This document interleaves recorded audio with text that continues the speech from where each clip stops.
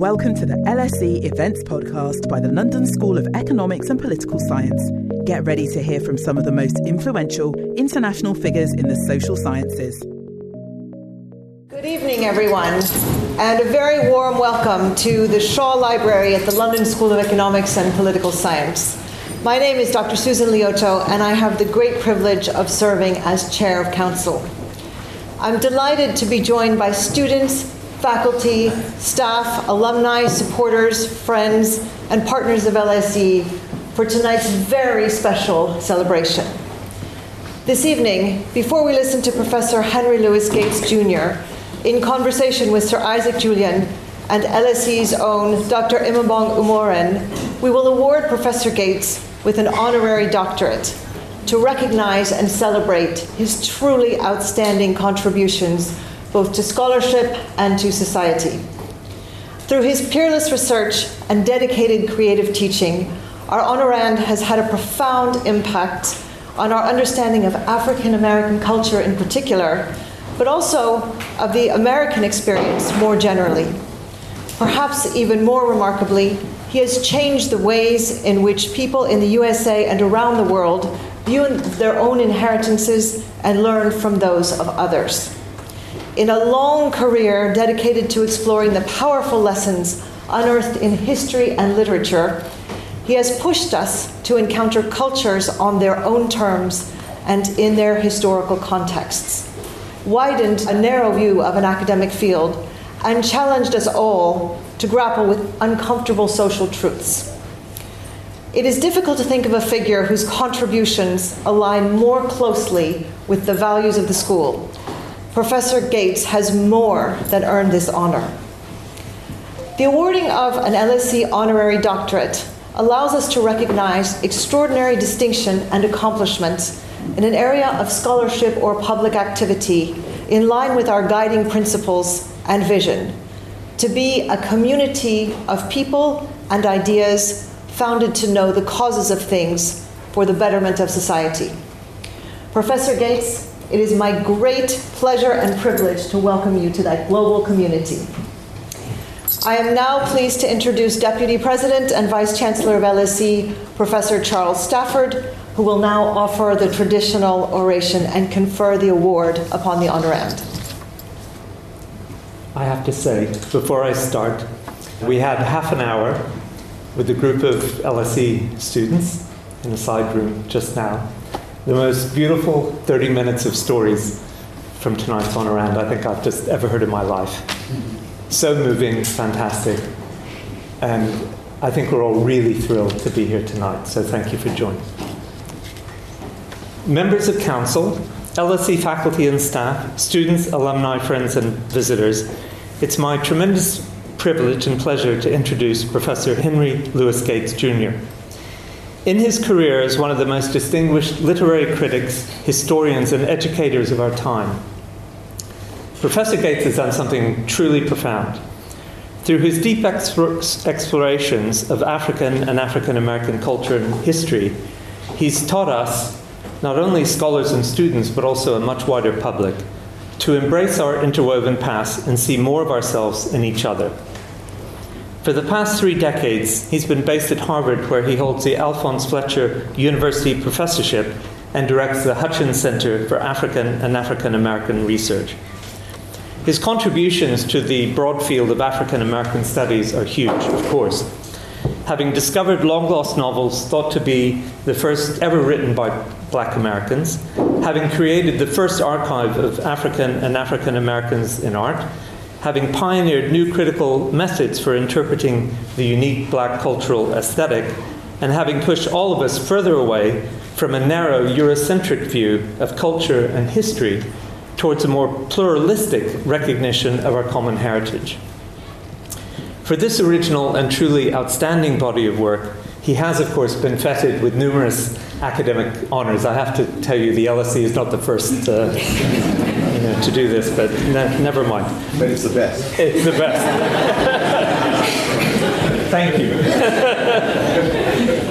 But of course, Professor Gates is much more than a researcher. He's one of the great communicators alive today, as I just saw in the side room with the students. and his impact extends very far beyond the confines of Harvard Yard. In his work as a documentary filmmaker, he's illustrated black culture's outsized contributions to American life and the power of genealogical and historical research to enrich our views of ourselves and our world. These efforts have expanded the reach of powerful ideas, and they've enlightened countless lives, and they've rightfully made him a household name in the United States. To cite but one recent example, I was just explaining, actually made me cry. In his very recent PBS series on the Black Church, and in the excellent accompanying book, Professor Gates explores the complex role of religion in African American history as a site both of domination and liberation.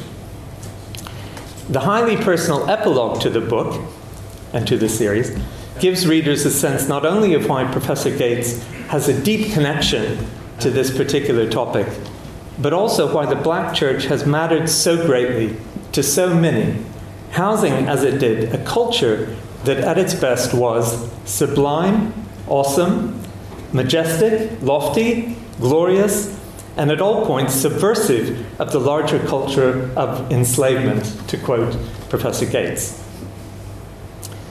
So perhaps an academic ritual of the kind we're conducting tonight can never be quite so sublime as the practices that Professor Gates has explored in this recent work on the Black Church. And yet these academic rituals also matter, of course, and as I now speak the ritual words, I hope that you'll understand that I mean them very sincerely. LSE's motto exhorts us all to know the causes of things, which for the social and human sciences is another way of saying that we should find our roots as humans. For Professor Gates's tireless dedication to this particular pursuit, it's right and proper that a school focused on the study and betterment of society should acclaim him. Therefore, on the authority of the Council of the London School of Economics and Political Science, it's my sincere honor and privilege to admit Professor Henry Louis Gates, Jr. to the honorary degree of Doctor of Literature. Professor Gates, thank you and congratulations. Thank you.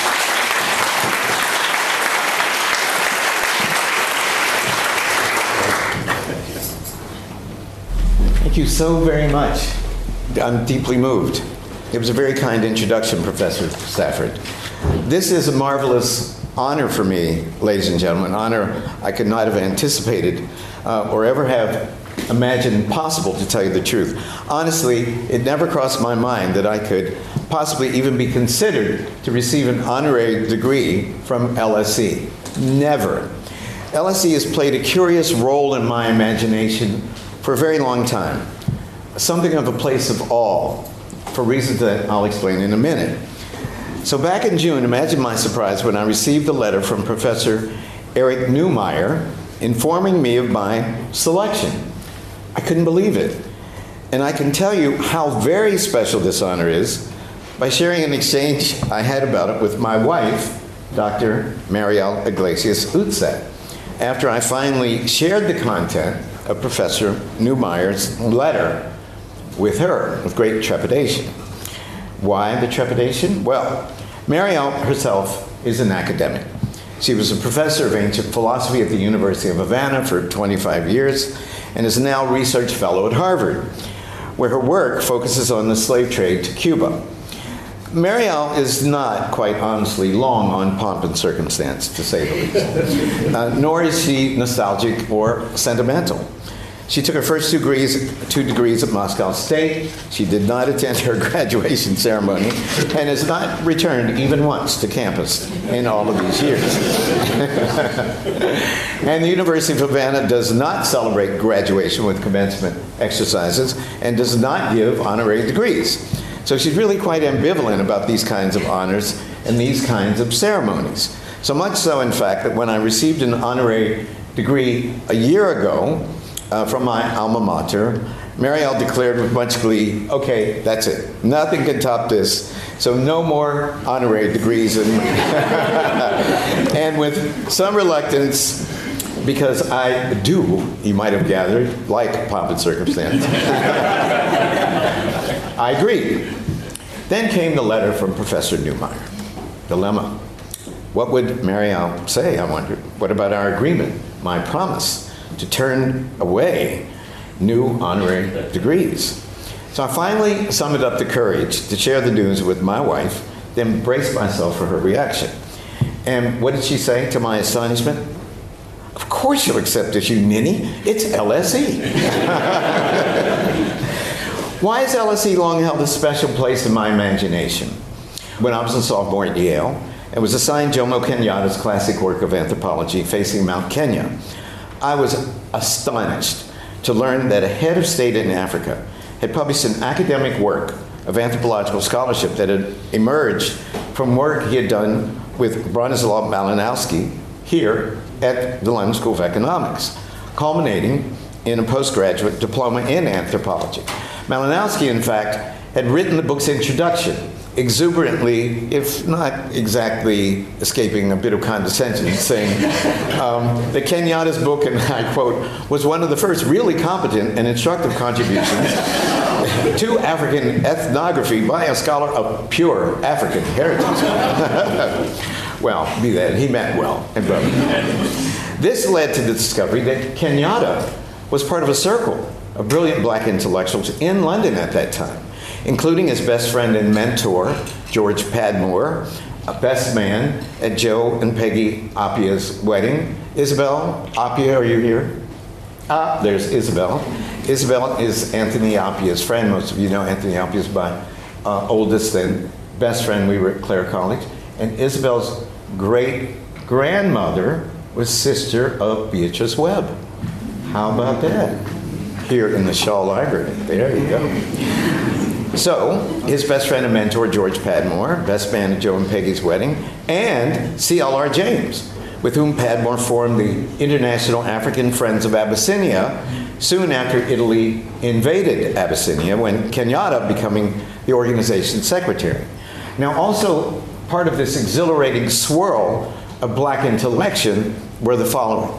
Paul Robeson, who enrolled at SOAS in 1934 to study Swahili and phonetics, and who wrote the seminal essay, I Want to Be an African, while living in London, and two essays that he published in The Spectator in 1934 while at LSE, and one of which he outlined the basic tenets of the Negritude movement unfolding over in Paris under Césaire and Senghor. And in I Want to Be African, Robeson said, and I quote, meanwhile in my music, my plays, my films, I want to carry always this central idea, to be African. Multitudes of men have died for less worthy ideals. It is even eminently worth living for, unquote. Robeson's wife, Eslanda, who enrolled at LSE between 1933 and 1935, and then again in 37 and 38, and Ralph Bunche, who arrived here in 1937, 3 years after taking his PhD in political science at Harvard, the first African American to get a PhD in political science in the history of the United States. Not only did Bunche attend Malinowski's seminars, he too studied Swahili under Kenyatta. After studying full-time at LSE, also studying full-time at LSE at this time, was a very young William Arthur Lewis, better known later as Sir Arthur Lewis, from St. Lucia, who graduated with honors in 1937, earned his PhD in economics here in 1940, and became the very first black faculty member at LSE. Both Bunche and Arthur, a dear friend, would be awarded the Nobel Prize, the first for peace, the other for economics. In other words, if you wanted to be on the cutting edge of Pan-African cultural studies, African anthropology, and decolonization political activity, London in the 30s was the place to be, and LSE was at the heart of it. And all of this I learned when I was 19 years old because we were assigned a book called Facing Mount Kenya in an undergraduate course at Yale. I used to try to imagine what it must have been like to be there at that time, to be part of the magic generated within this circle centered around LSE. How I envied them. And looking back, I believe that this was the source of my own dream of assembling a similar group of scholars and public intellectuals in an academic department whose work would focus on what my friend and former LSE Professor Paul Gilroy brilliantly termed the Black Atlantic, as well as on the black world broadly, from the African continent to Europe, and in the Caribbean, Afro-Latin America, and, of course, Black America. This also may have been the source of my own dream of studying abroad in England following graduation from Yale. When kids I was growing up with wanted to be Hank Aaron or Willie Mays, baseball players, nerd that I was fantasizing about being a Rhodes Scholar, to tell you the truth. And it was at Cambridge that Raymond Williams introduced me to the work of someone named Stuart Hall, though Professor Williams, oddly, never bothered to tell me that Stuart, like me, was a black man who had come to England to study from elsewhere. Stuart's work, of course, would become the focus of Black British cultural studies, to which all of us working in literature, art, music, and film on my side of the Atlantic owe an enormous debt. This then brings me to the aesthetic of the person who is about to join me in a few minutes on stage for a conversation. Sir Isaac Julien. One of the many things that I love about Isaac's work is his focus on the archive. During a call last Thursday with Sophia D'Angelico, who's been so fabulous to work with in preparation for this event, Isaac and I concurred that despite the sometimes dazzling work unfolding in the field of critical fabulation, nevertheless, as Isaac put it, there was still gold in the archives. And I want to end my remarks with a brief reflection on the importance of excavating the archives. One of the interventions that most excites me is the completion of some major archival projects that are revolutionizing, each in its own way, our knowledge of the history of race, the history of art, and the history of slavery more particularly. I believe these projects, directly facilitated by the revolution and digitization, will be among this generation's most lasting contributions to scholarship and to combating racism more generally. The mixed blessing, for some of us, the curse of African and African American studies, is that we often have had to resurrect the texts in the traditions that we study before we can even begin to explicate those texts. And for some, that sort of work is dull, it is dry, it is laborious, while for some others, it is a labor of love. So I'm hoping that in this time of grand theory in the academy, renewed energy will be directed toward the archive. I want to mention briefly one extremely important and innovative archival project, which I believe has enormous implications that we are only just beginning to understand. And I'm thinking of the Center for the Study of the Legacies of British Slavery, founded and directed by Professor Catherine Hall, who's with us this evening. Its online encyclopedia of British slave ownership is, quote, a more or less complete census of slave ownership in the British Empire in the 1830s. At the time, slavery was abolished in 1833. And 20 million pounds awarded in reparations, not to the enslaved, of course, but to the slave owners, unquote.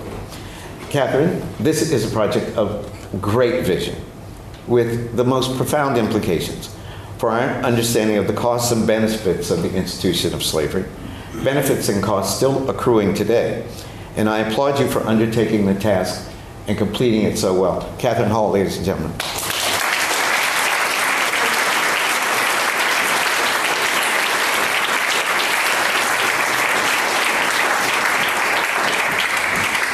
Saying that you supported the project from the Hutchins Center. Oh yeah, I forgot to mention that.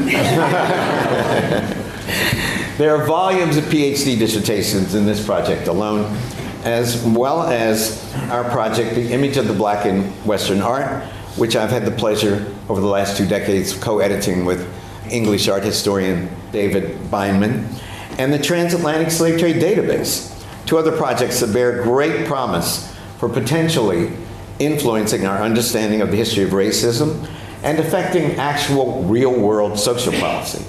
And it's my hope that the work we do at the Hutchins Center at Harvard can engender more and more of these large-scale digital data projects.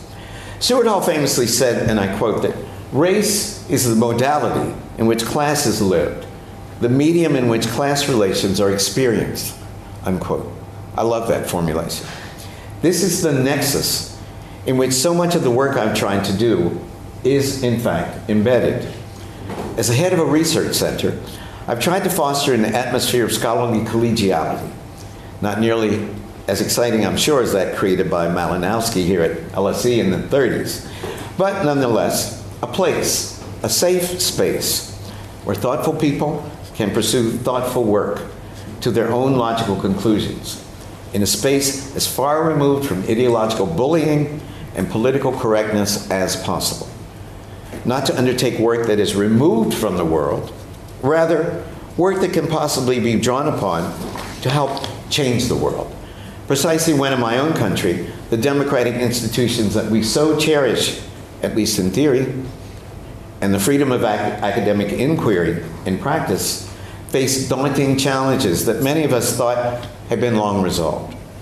I've just come to London from the inauguration of Harvard's first black president, Claudine Gay, a week ago tomorrow, a first-generation descendant of Haitian immigrants and a scholar of African American studies.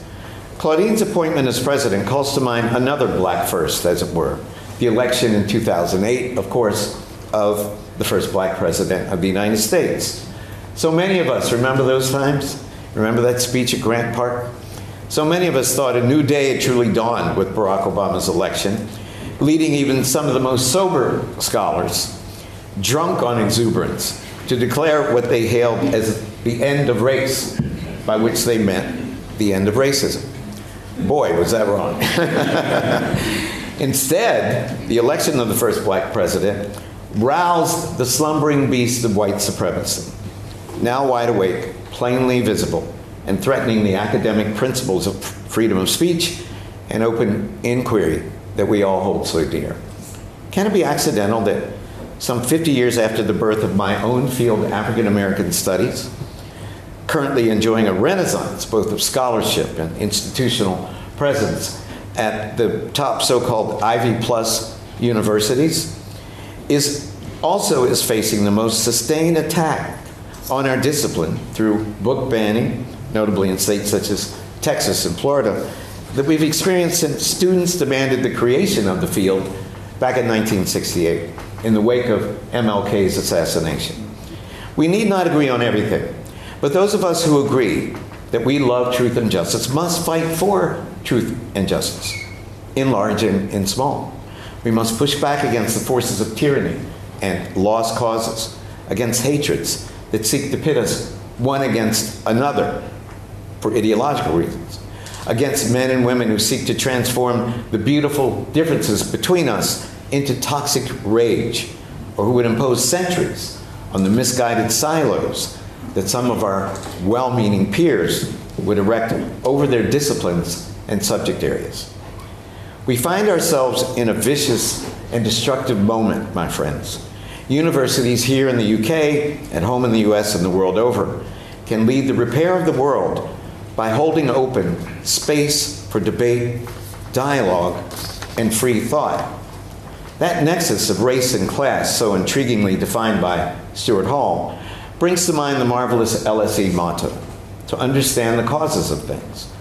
To understand the causes of race-based perpetual slavery and anti-black racism, colonization and decolonization, as well as a complex set of relations between race and class in their myriad guises, has been the preoccupation, the obsession really, of a very long line of thinkers of which I'm a very small part, most notably the great W.E.B. Du Bois, the circle of intellectuals studying here in the 1930s, and quite notably, the scholars of Black British cultural studies, all led by Stuart Hall, of course, and Paul Gilroy, Hazel Carby, and Isaac Julien, among many other seminal thinkers.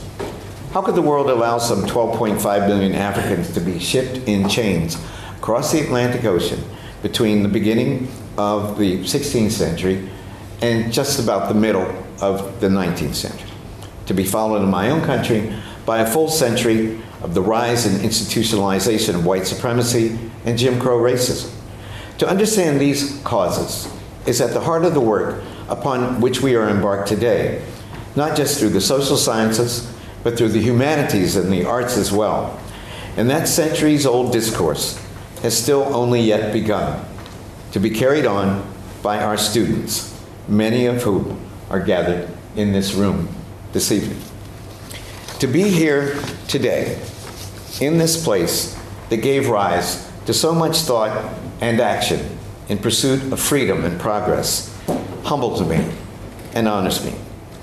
Thus, in proudly heeding the advice of my beloved wife, Mariel, of course, I accept. Hi, I'm interrupting this event to tell you about another awesome LSE podcast that we think you'd enjoy. LSE IQ asks social scientists and other experts to answer one intelligent question, like, why do people believe in conspiracy theories? Or, can we afford the super rich? Come check us out. Just search for LSE IQ wherever you get your podcasts. Now, back to the event. Welcome to tonight's very, very special event, also hosted by the US Phelan Center here at the LSE. My name is Imaobong Umoren, and I'm a historian. I teach in the Department of International History on histories relating to the African diaspora, in particular histories relating to gender and racism in the Caribbean, Britain and the US.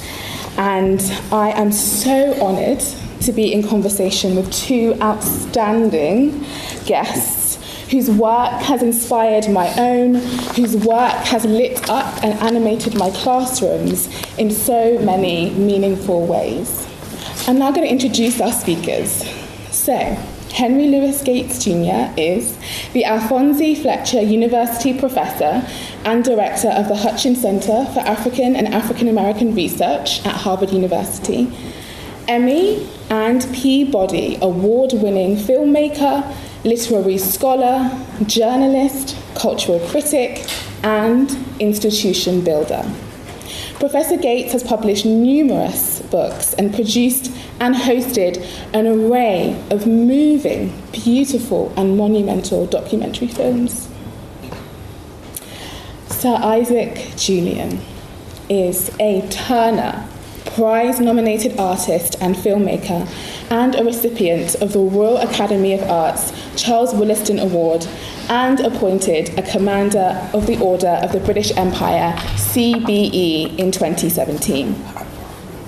Julien creates multi-screen film installations and photographs that incorporate different artistic disciplines to create a poetic and unique visual language, with his recent show, What Freedom Is to Me, exhibited at Tate Britain. Born in 1960 in London, he is one of the most prominent figures at the intersection of media art and cinema today. Julien was awarded a knighthood, Knight Bachelor, in the Queen's Jubilee Birthday Honours List 2022. And as I said, it is so wonderful to be in conversation with both of you.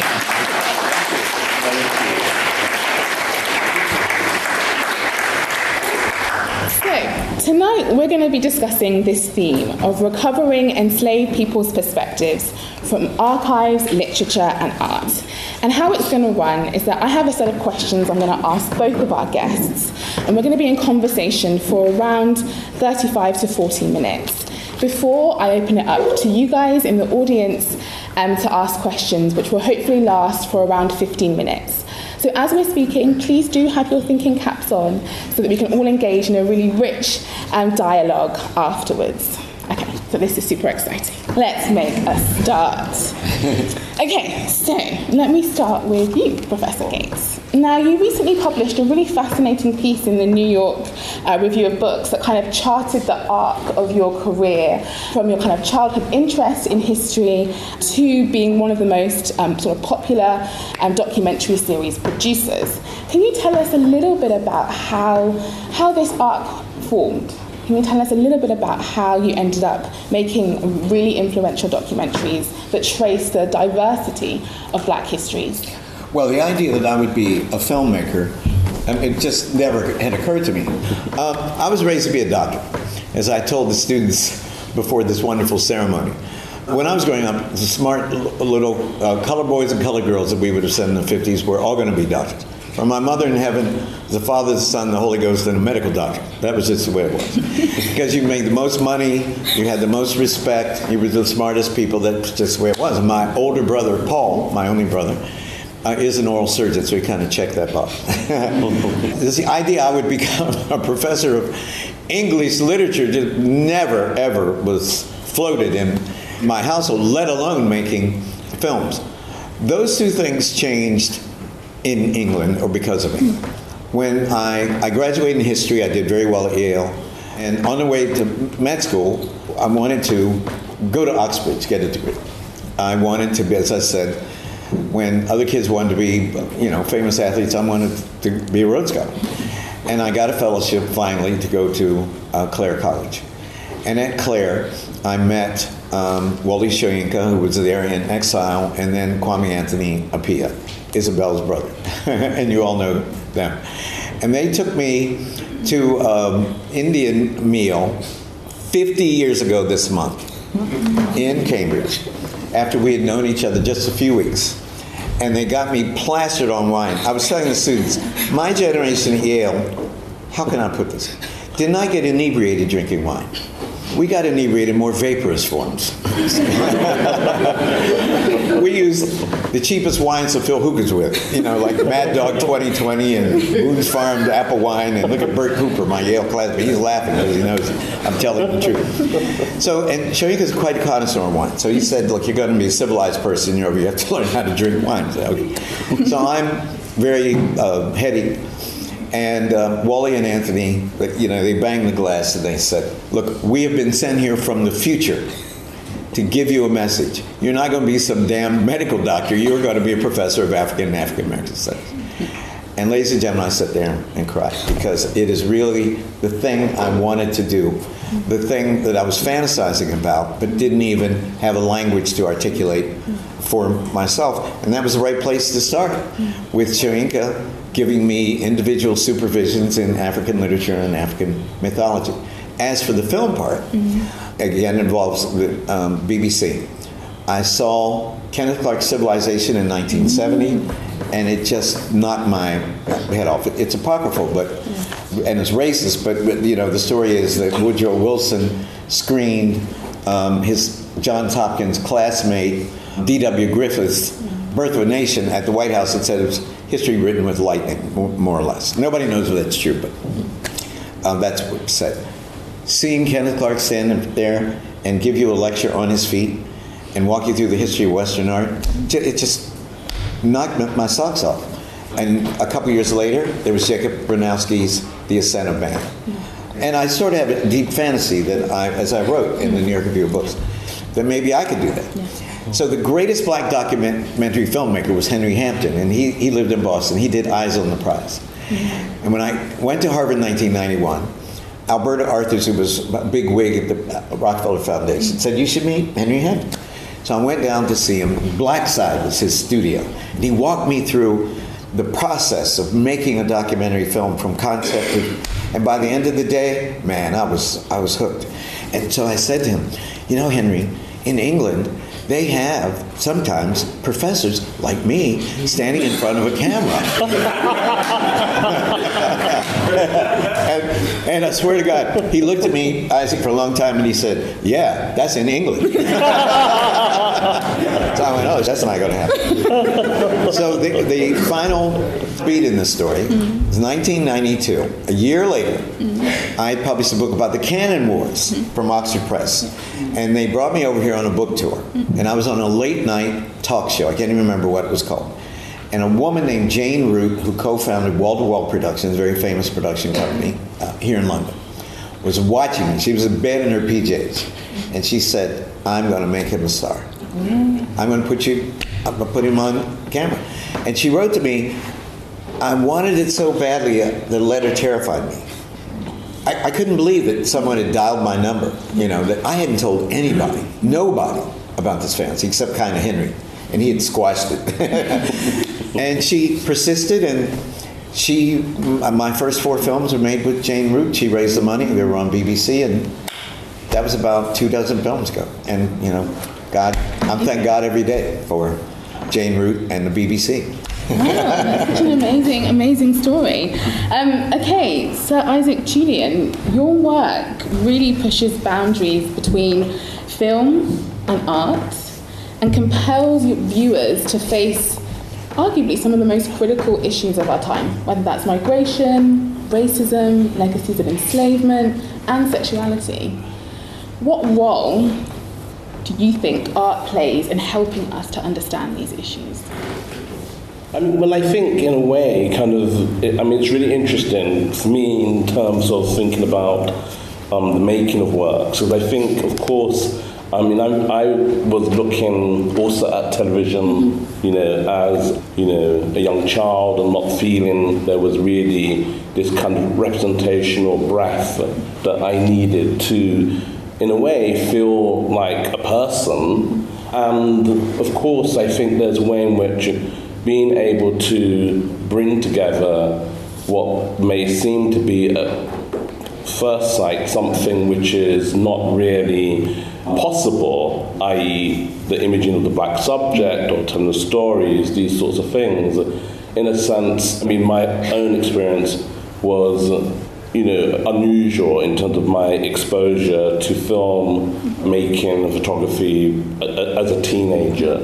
But I would say that the kind of inspiration relationship to making works for me and their role stems actually from, for me, in a very personal way, the kind of struggles, my early works, Who Could Colin Roach, as an art student, being a little bit transgressive, getting those brand new video art cameras out of the art school and taking them onto a demonstration wasn't quite what my professors imagined I should do with them, but it was really the beginning of making work for me. But I would say that moving on in relationship to, well, if I think about that moment, it's the early 80s, there is civil unrest, there are riots taking place in mainland Britain, and I would say that my formation, comes out of this moment. But I think I wanted to instill within my works something else, another kind of register, and it's really, in the mid '80s, in fact, being very much inspired by Skip Gates and the writings of Anthony Appiah in Race, Writing and Difference, where we begin to make this sort of correlation. And of course it's also in the kind of conversations and exchanges, between scholars like Paul Gilroy, who are sitting here, and being able to be introduced to a whole society, really, of intellectuals.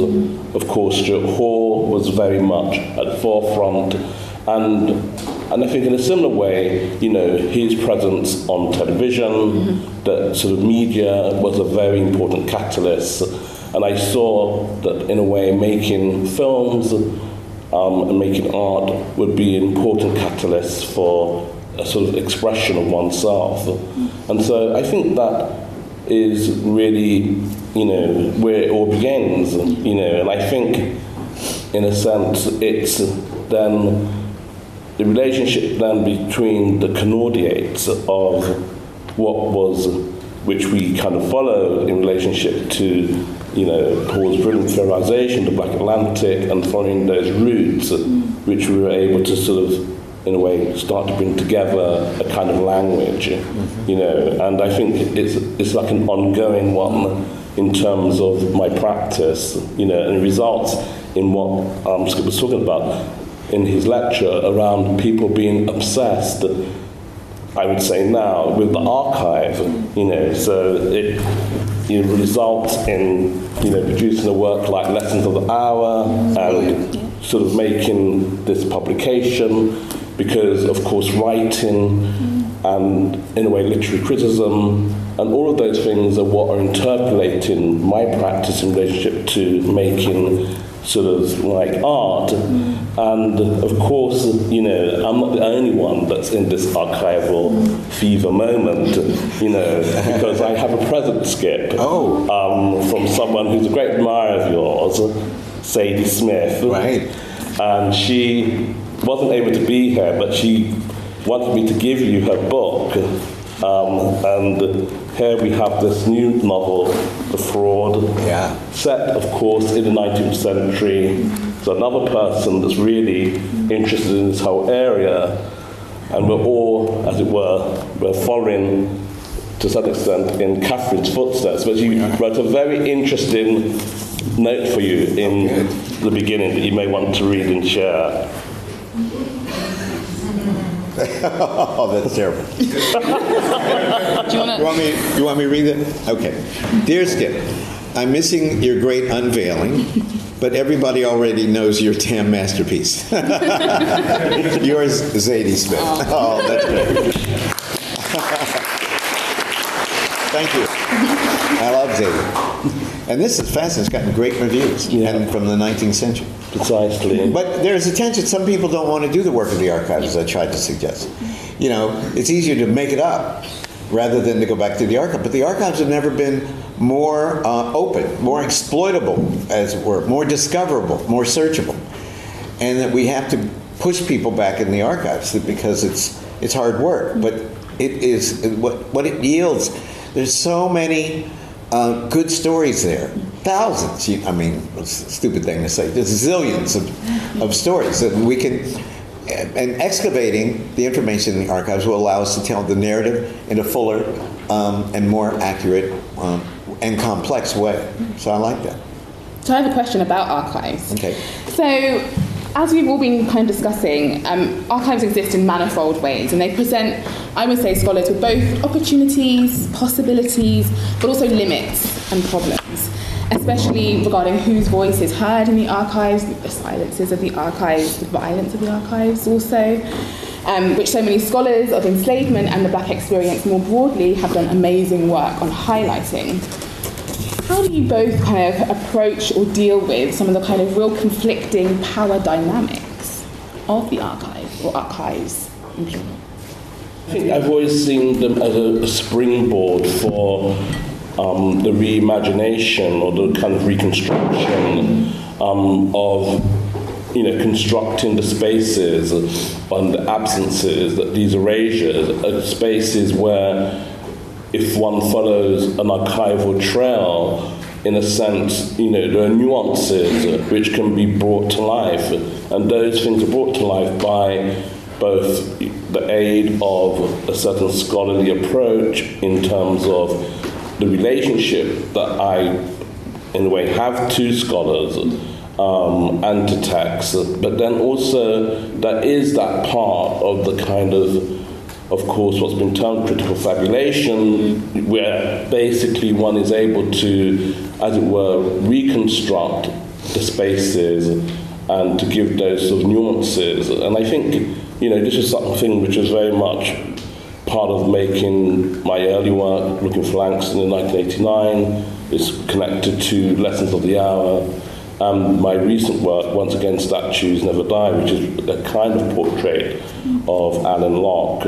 And so I think there's a way in which, you know, and there is, of course, you know, when we originally were made film with Mark Nash, my partner sitting here at the front, you know, there wasn't the internet. You know, he went to MoMA, he went to Schomburg, he went to Washington.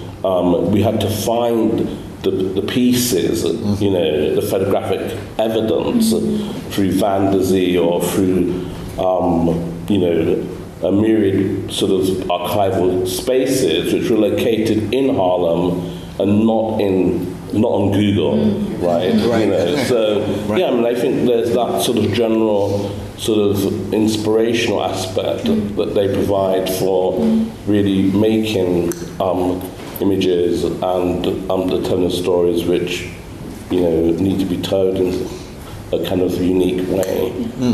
Remarkably, I've learned more about, I've learned probably more about archival research since I started hosting Finding Your Roots than I knew before, because of doing some of these genealogies dependent upon the archives, right? And if you're from a colony of Europe, right? If you're a country with Roman Catholic, there's a good chance we could find a hell of a lot about you, you know, hundreds of years ago. Whether you're from Jamaica or Barbados or Peru and Mexico or, you know, wherever it is. Because priests up in these little provinces would say, presented to me a boy, born a natural child, meaning out of wedlock, on this day, and with his name. And these records still exist. God bless the Church of Jesus the Church of Jesus Christ Latter-day Saints, the Mormons, because they've digitized a zillion records, you know, because of their particular religious beliefs that they can baptize people who are long gone. And we have access to those records through Family Search and through Ancestry.com. Take Malcolm Gladwell. We talk about making the narrative more complicated. Malcolm Gladwell, you all know, the popular writer. He's half Jamaican, half English, and his mother is Jamaican. So I did his family tree in 2009. His sixth great grandmother, I think 1734, owned slaves, right? He almost had a heart attack. His black grandmother owned slaves in Jamaica. Well, this is not what we think of when we think of the slave trade. We don't think of black people owning other black people.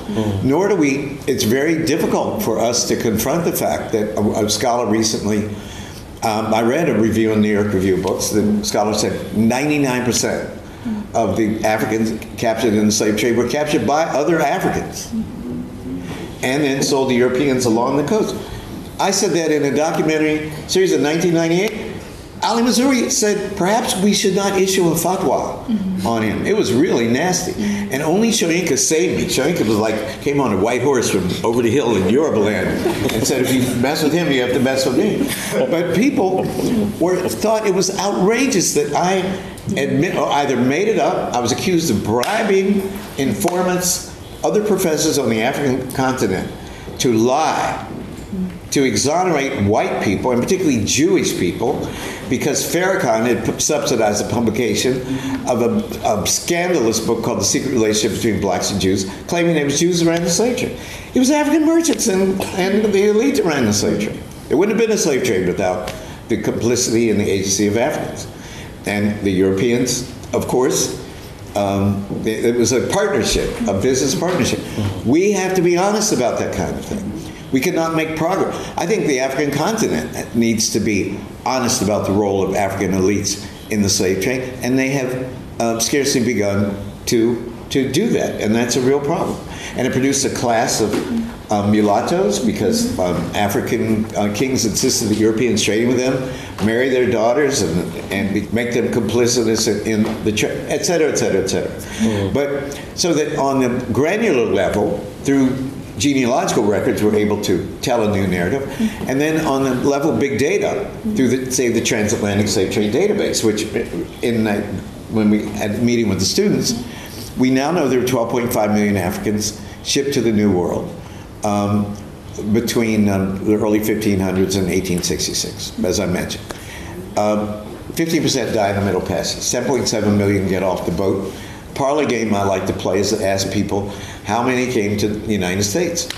And the answer is 388,000. Out of 10.7 million, 388,000. That's it. 1 million went to Jamaica. Almost 1 million went to Cuba. 772,000 went to Haiti, and 5 million went to Brazil. Until these data were assembled, nobody knew that. I mean, a handful of specialists. You can't even believe it. You can't even believe it, but that's the truth. You recently referred to there being gold in the archives. What do you mean by this? Any young scholar who who comes to me to say, how can I make my reputation? How can I be a star? I would say, find something in the art. Something something nobody else has seen. First of all, you can't have critics if nobody else has seen the data. If you write one more essay about Shakespeare, Jesus Christ, everybody in here. But there's that thrill of every time, I mean, a couple times in my career, I've discovered something. And the first time, the first novel published by an African-American woman in print, Harriet Wilson's Our Nig. It's a funny thing. I ordered a copy from Amazon, and it came, Catherine, and Alexa tells you that there's a, book has arrived. Alexa said, your book, bloop. No, our bloop has arrived. I went, goddamn, that's cold. Alexa's got political correct. And then one that was very controversial, and Hannah Craft's The Bondwoman's Narrative. I bought a manuscript at an auction. And a woman who had been a friend of mine, the greatest bibliophile in the history of the United States, black bibliophile, Dorothy Porter, who was a librarian at Howard University, had this manuscript in her possession. And she used to tease me when we'd have drinks. She loved martinis. She said, I have something that's going to blow that Iron Nig away. And I would say, yeah. And it was a holograph manuscript, which means a handwritten manuscript over 300 pages, purportedly written by a fugitive slave. And I bought it at an auction. And I sent a white man who worked on my staff to buy it. Because if I showed up in the room, it would have been, Oprah was doing the same thing. Oprah's white guy was there. That's what I'm bidding against now, like these rich black people, plus institutions. I was the only bidder. I got it for $7,500. So I spent months, a year, iron gall ink, dating the paper, the glue that she used for revisions, everything. I found the name of the slave owner, the plantation, so much about her, everything but who she actually was. But I released it very honestly, saying what I knew, what I didn't know. A facsimile edition of the handwritten manuscript. And it sold 200,000 hardback copies and was on the Times bestseller list for 16 weeks. But I got pushback from scholars saying, you didn't really find it. And could a black person, really condescending, could a black person, a black woman, have written anything so sophisticated, because she lifted passages from Bleak House, and it was very intertextual, right? So she was very well read. And they said, no, we think a white woman. I probably said whatever. And in 2 weeks, a young scholar named Greg Hekabovich, who was chairman of the English department at Furman University, spent 20 years taking me on. And he told me to my face, I'm doing this project to prove that you're wrong.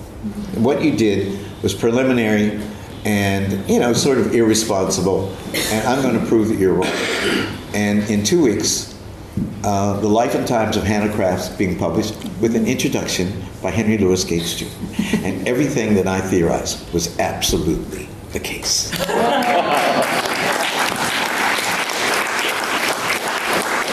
That manuscript, Paul was there. I donated it to Mother Yale, to the Beinecke, where I wrote so much of my PhD thesis in pencil back in the day, because you had to do that in a rare book library. And when I donated it, whatever year that was, Paul, it was appraised at, remember I paid $7,500. It was appraised at $350,000, so I had a tax deduction. And now it's appraised at over $1 million. Because holograph manuscripts for white canonical authors are rare.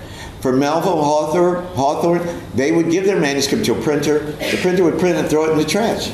So any holograph manuscript is quite valuable. And to have one of the first black woman to write a novel, and she escaped to the North. She dressed like a man. She ended up teaching in New Jersey.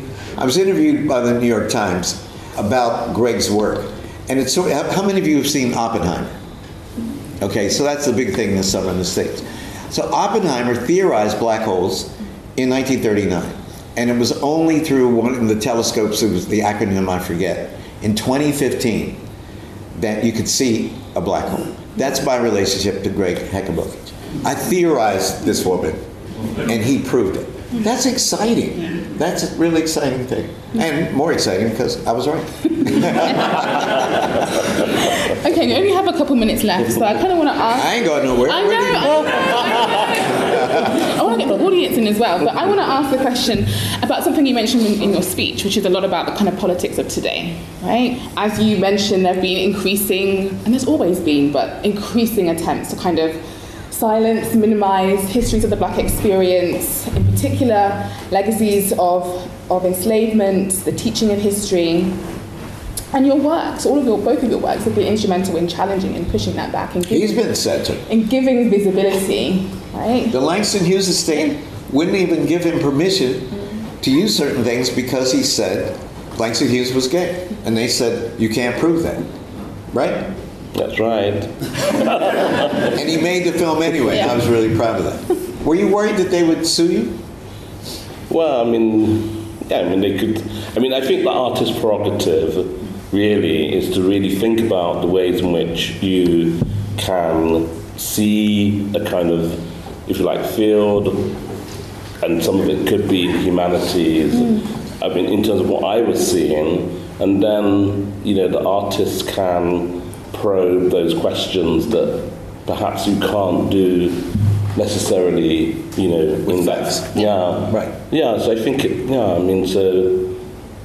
was, there was a whole thing that went on. But of course, 1989, we're in 2023, and that film got taught in, over the United States and in England and Europe, and so, yeah. Now, censorship has been, in part because of the uses to which our literature and art, our public discourses were used in the battle over the nature of the African. Were we more ape-like? Were we more related to monkeys than to white people in Europe? Seriously, that's not hyperbolic. This is a discourse in the Enlightenment at its extremes. What was the place of the African on the Great Chain of Being? How would we know? Were we more animal-like, or were we the top of the animal kingdom or the bottom of the human community? And how would you, blah, blah, blah, you all know all this stuff. So what developed within the race was what I call the board of black censorship. You can't be saying Langston Hughes is gay, because that will embarrass the race. And I don't know if the black people from the black societies representing in this room had this concept, but embarrassing the race is the worst thing that you could do. And it had mundane manifestations. I love to swim. I love to go to the swimming pool. Every day in the summer I would go to the swimming pool. And my mother, and the schools integrated in my county in 1955. And I started first grade in 1956. I went to the white school. But the swimming pool didn't integrate till a year later. There was a big controversy because of all these black and white bodies, and nudity, semi-nudity. But for my mother, the concern was that my brother and I would not embarrass the race. How would we do that? By turning ashy in front of white people, right? So that when you get out of the swimming pool, my mom would say, she would give me Avon moisturizer. And she said, Skippy, when you get out of the swimming pool, baby, you dry off. Yes, Mama, and you put this Avon moisturizer cream on, because we could not afford in 1957 to embarrass the race. So I lathered it all over my body. Boy, I love our mama, and I didn't want to embarrass the race. But on that level, all the way to, you can't say Langston Hughes is gay. What's wrong with you? You can't say Martin Luther King slept around. What's wrong with you, fool? Is it Martin Luther King? So we have to stand up against our own people often. And my job as a critic, and the job of us as professors, is keep political correctness out of the classroom. Keep political correctness out of the academy. We have to let people call it the way that they see it, even if we don't disagree. Even if they're coming out of a right-wing bag, a Marxist bag, a capitalist bag, whatever. I firmly believe that, and I won't take part in censoring people because of their ideology. I think it's disgusting.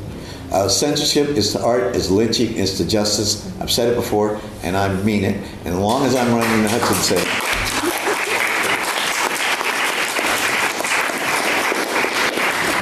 Okay. Well, on that note, let's open it up to Q&A. Okay. We have around 10 minutes. for questions and answers. I think we're going to gather a couple of questions, maybe 2 or 3. So if anyone would like to ask a question, please raise your hand.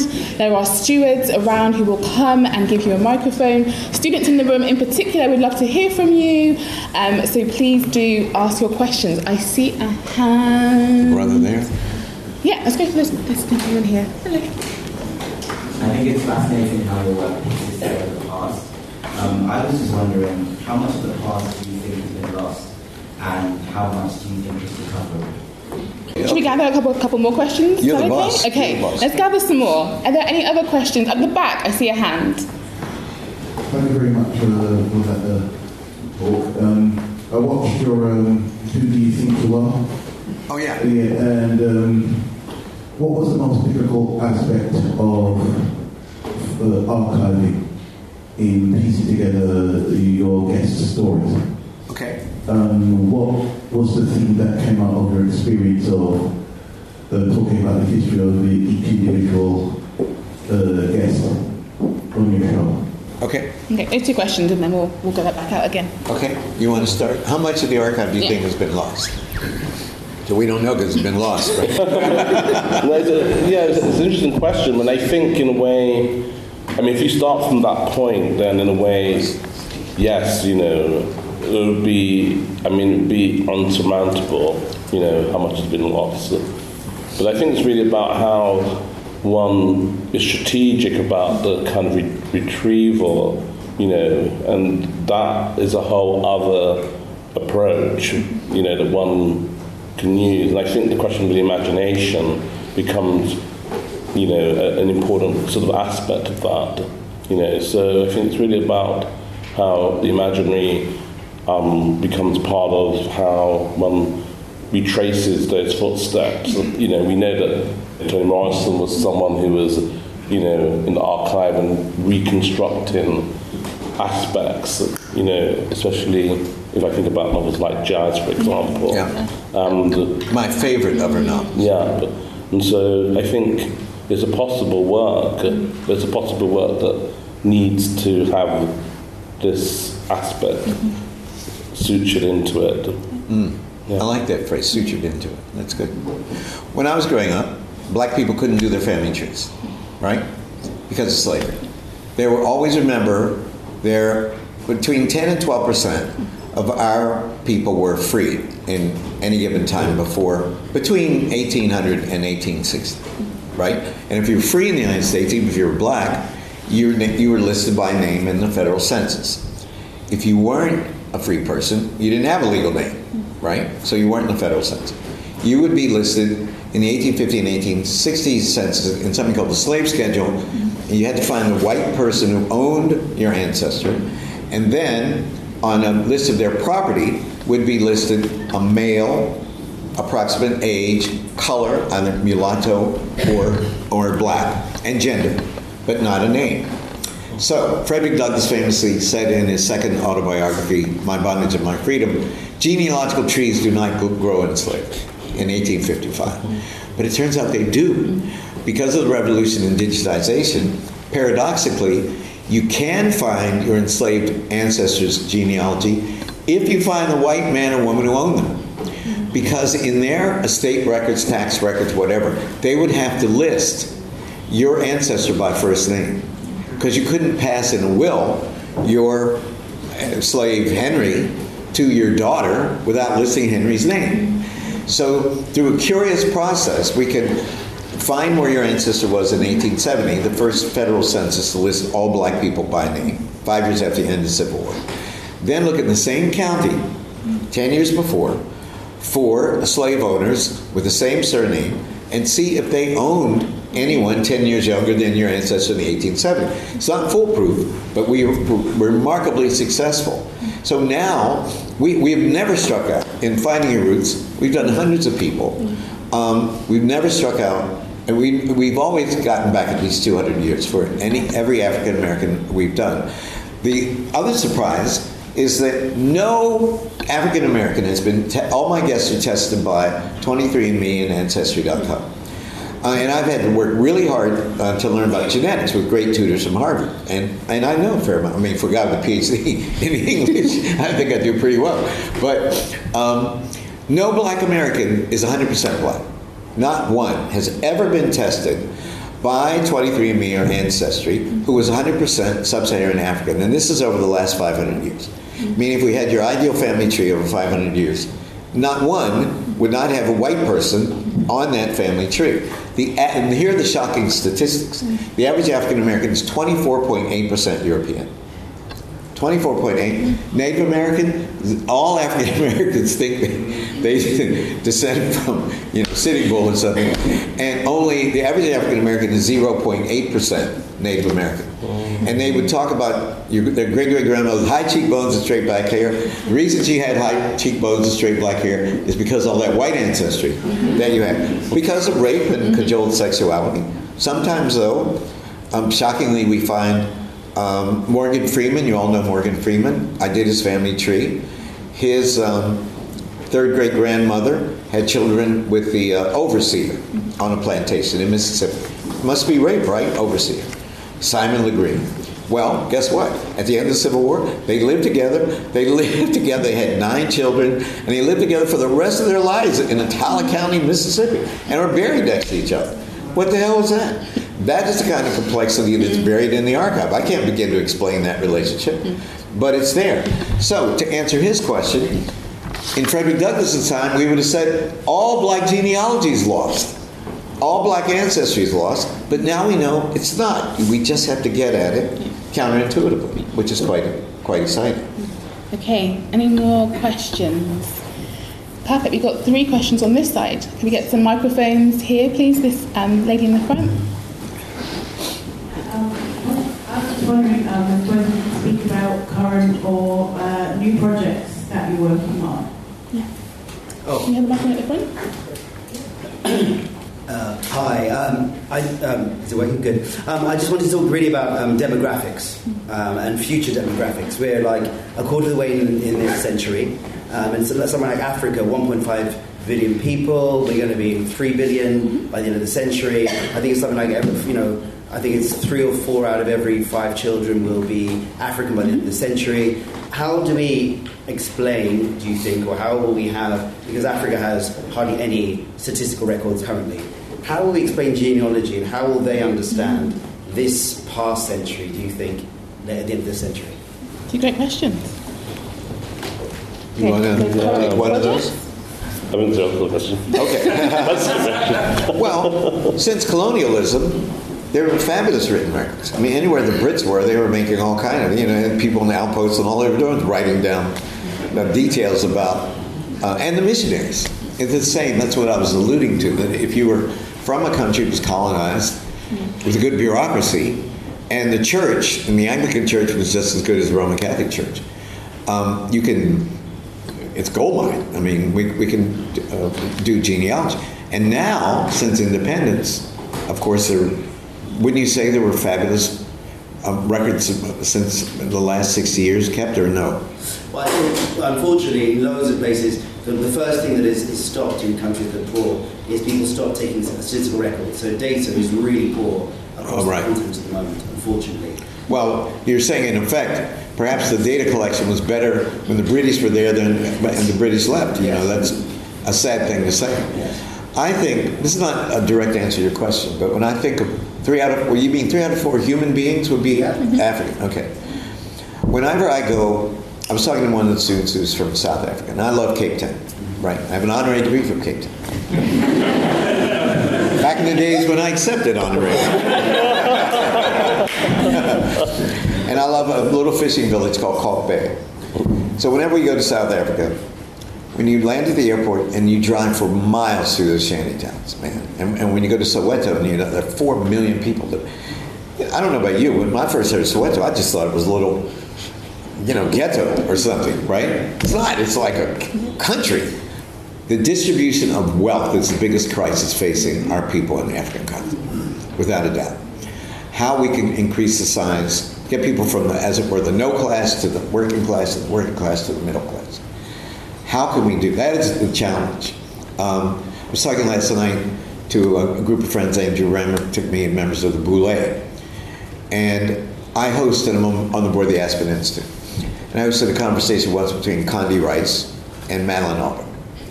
And I asked them, which is, because Marielle and I argue about this all the time because she's Cuban. Which comes first, economic freedom or political? One person, one vote, or give people access to the means of production, so you can rise. And predictably, but not a surprise, Madeline said economics, and Condi said one person, one vote. We have to figure out how we can affect economic reform on the continent to move these masses of people living in these shanty towns out of this horrible existence into places with electricity and running water, and people have hope. Otherwise, I think what we're going to see is just continuous revolution. And we've had 7 coups in sub-Saharan Africa in the last couple of years, right? What's going to happen with that? I always think of South Africa as just a tinderbox. Boom! And it's just going to blow up because you talk about the 1%. Yeah. And, there's Cyril who's a billionaire. The guys in the ANC who are on Robin, they became the wealthy people. And they go, hey, this hegemony wasn't so bad. It just needed some black people, right? It's so easy to succumb to that temptation of wealth and not want to distribute resources fairly. That is the challenge of Africa to me. And I don't see anybody who's practicing innovative policies. I hope I'm wrong and can be corrected. But when I go to visit my friends in Nigeria, there are all these area boys, as they call them, outside. They live in armed camps. In South Africa, my friends can't jog down the street. There's a guard at the corner. When we drive home, we live 3 blocks from my office at Harvard. I think, how many guards would I encounter if I were in Lagos or Dar or in our neighborhood? We live in a fabulous neighborhood, and there are none. I could walk down. I'm not going to get mugged, most likely. And if you do that in Cape Town, in Joburg, in the comparable neighborhood, you would. It's insufferable. But my friends have gotten used to it. They're not even aware that they're in a claustrophobic economic environment. So it makes me sound like a socialist. Catherine Hall's having a heart attack. Think I would do it. But it's true. We need to redistribute resources dramatically. Don't you agree? I totally do. 60% of young people in South Africa are unemployed. Yeah. Like you think of that number here, to have that many young people, and it's multi-generational. So you have, in some of outside Johannesburg, you have generations of people who've been unemployed. How do you bring those people back to work? Right. It's very hard. Well, someone sent me a link to the piece in the Times today, New York Times, about the math scores in New York City. And Marielle, you can correct me. 70% of the Asian kids passed. What percent of the white kids? 50%? 70% of 75 Asian, 70 white, 75 Asian, 75 white, 30% black. 30% of the black kids in New York City passed the math test. Where's that going to leave us? That has to be one of the most urgent social needs, social crises, fighting and inhibiting the progress of our people. Plus, we had this wave of right-wing lunatics, who were trying to send us back to Africa. I'm serious. They I don't know how all you black studies people got in here, but we're going to get you the hell out of here. That's what the rollback to affirmative action is all about. It's terrible. It is terrible. So. I just want to... On that happy note. Yeah. I just want to make sure we get this last question in about current research. So we had a question about current research. What are you working on? Will you please tell us, if you can, if there is any... Yeah, Isaac, what mischief are you up to? Outing all these gay people. Cool. You ought to be ashamed of yourself. I mean, there's a few projects. I mean, some of them, I think I'll be going back to the 19th century very soon. So that's one hint. And the 80s. Okay.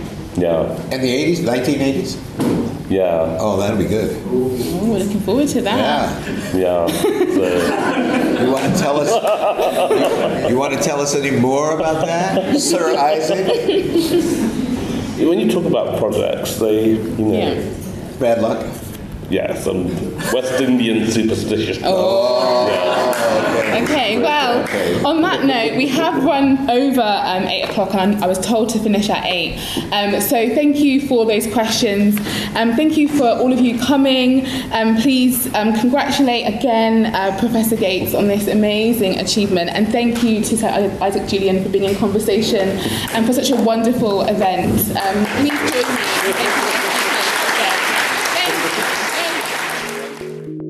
Thank you for listening. You can subscribe to the LSE Events podcast on your favourite podcast app and help other listeners discover us by leaving a review. Visit lse.ac.uk/events to find out what's on next. We hope you join us at another LSE event soon.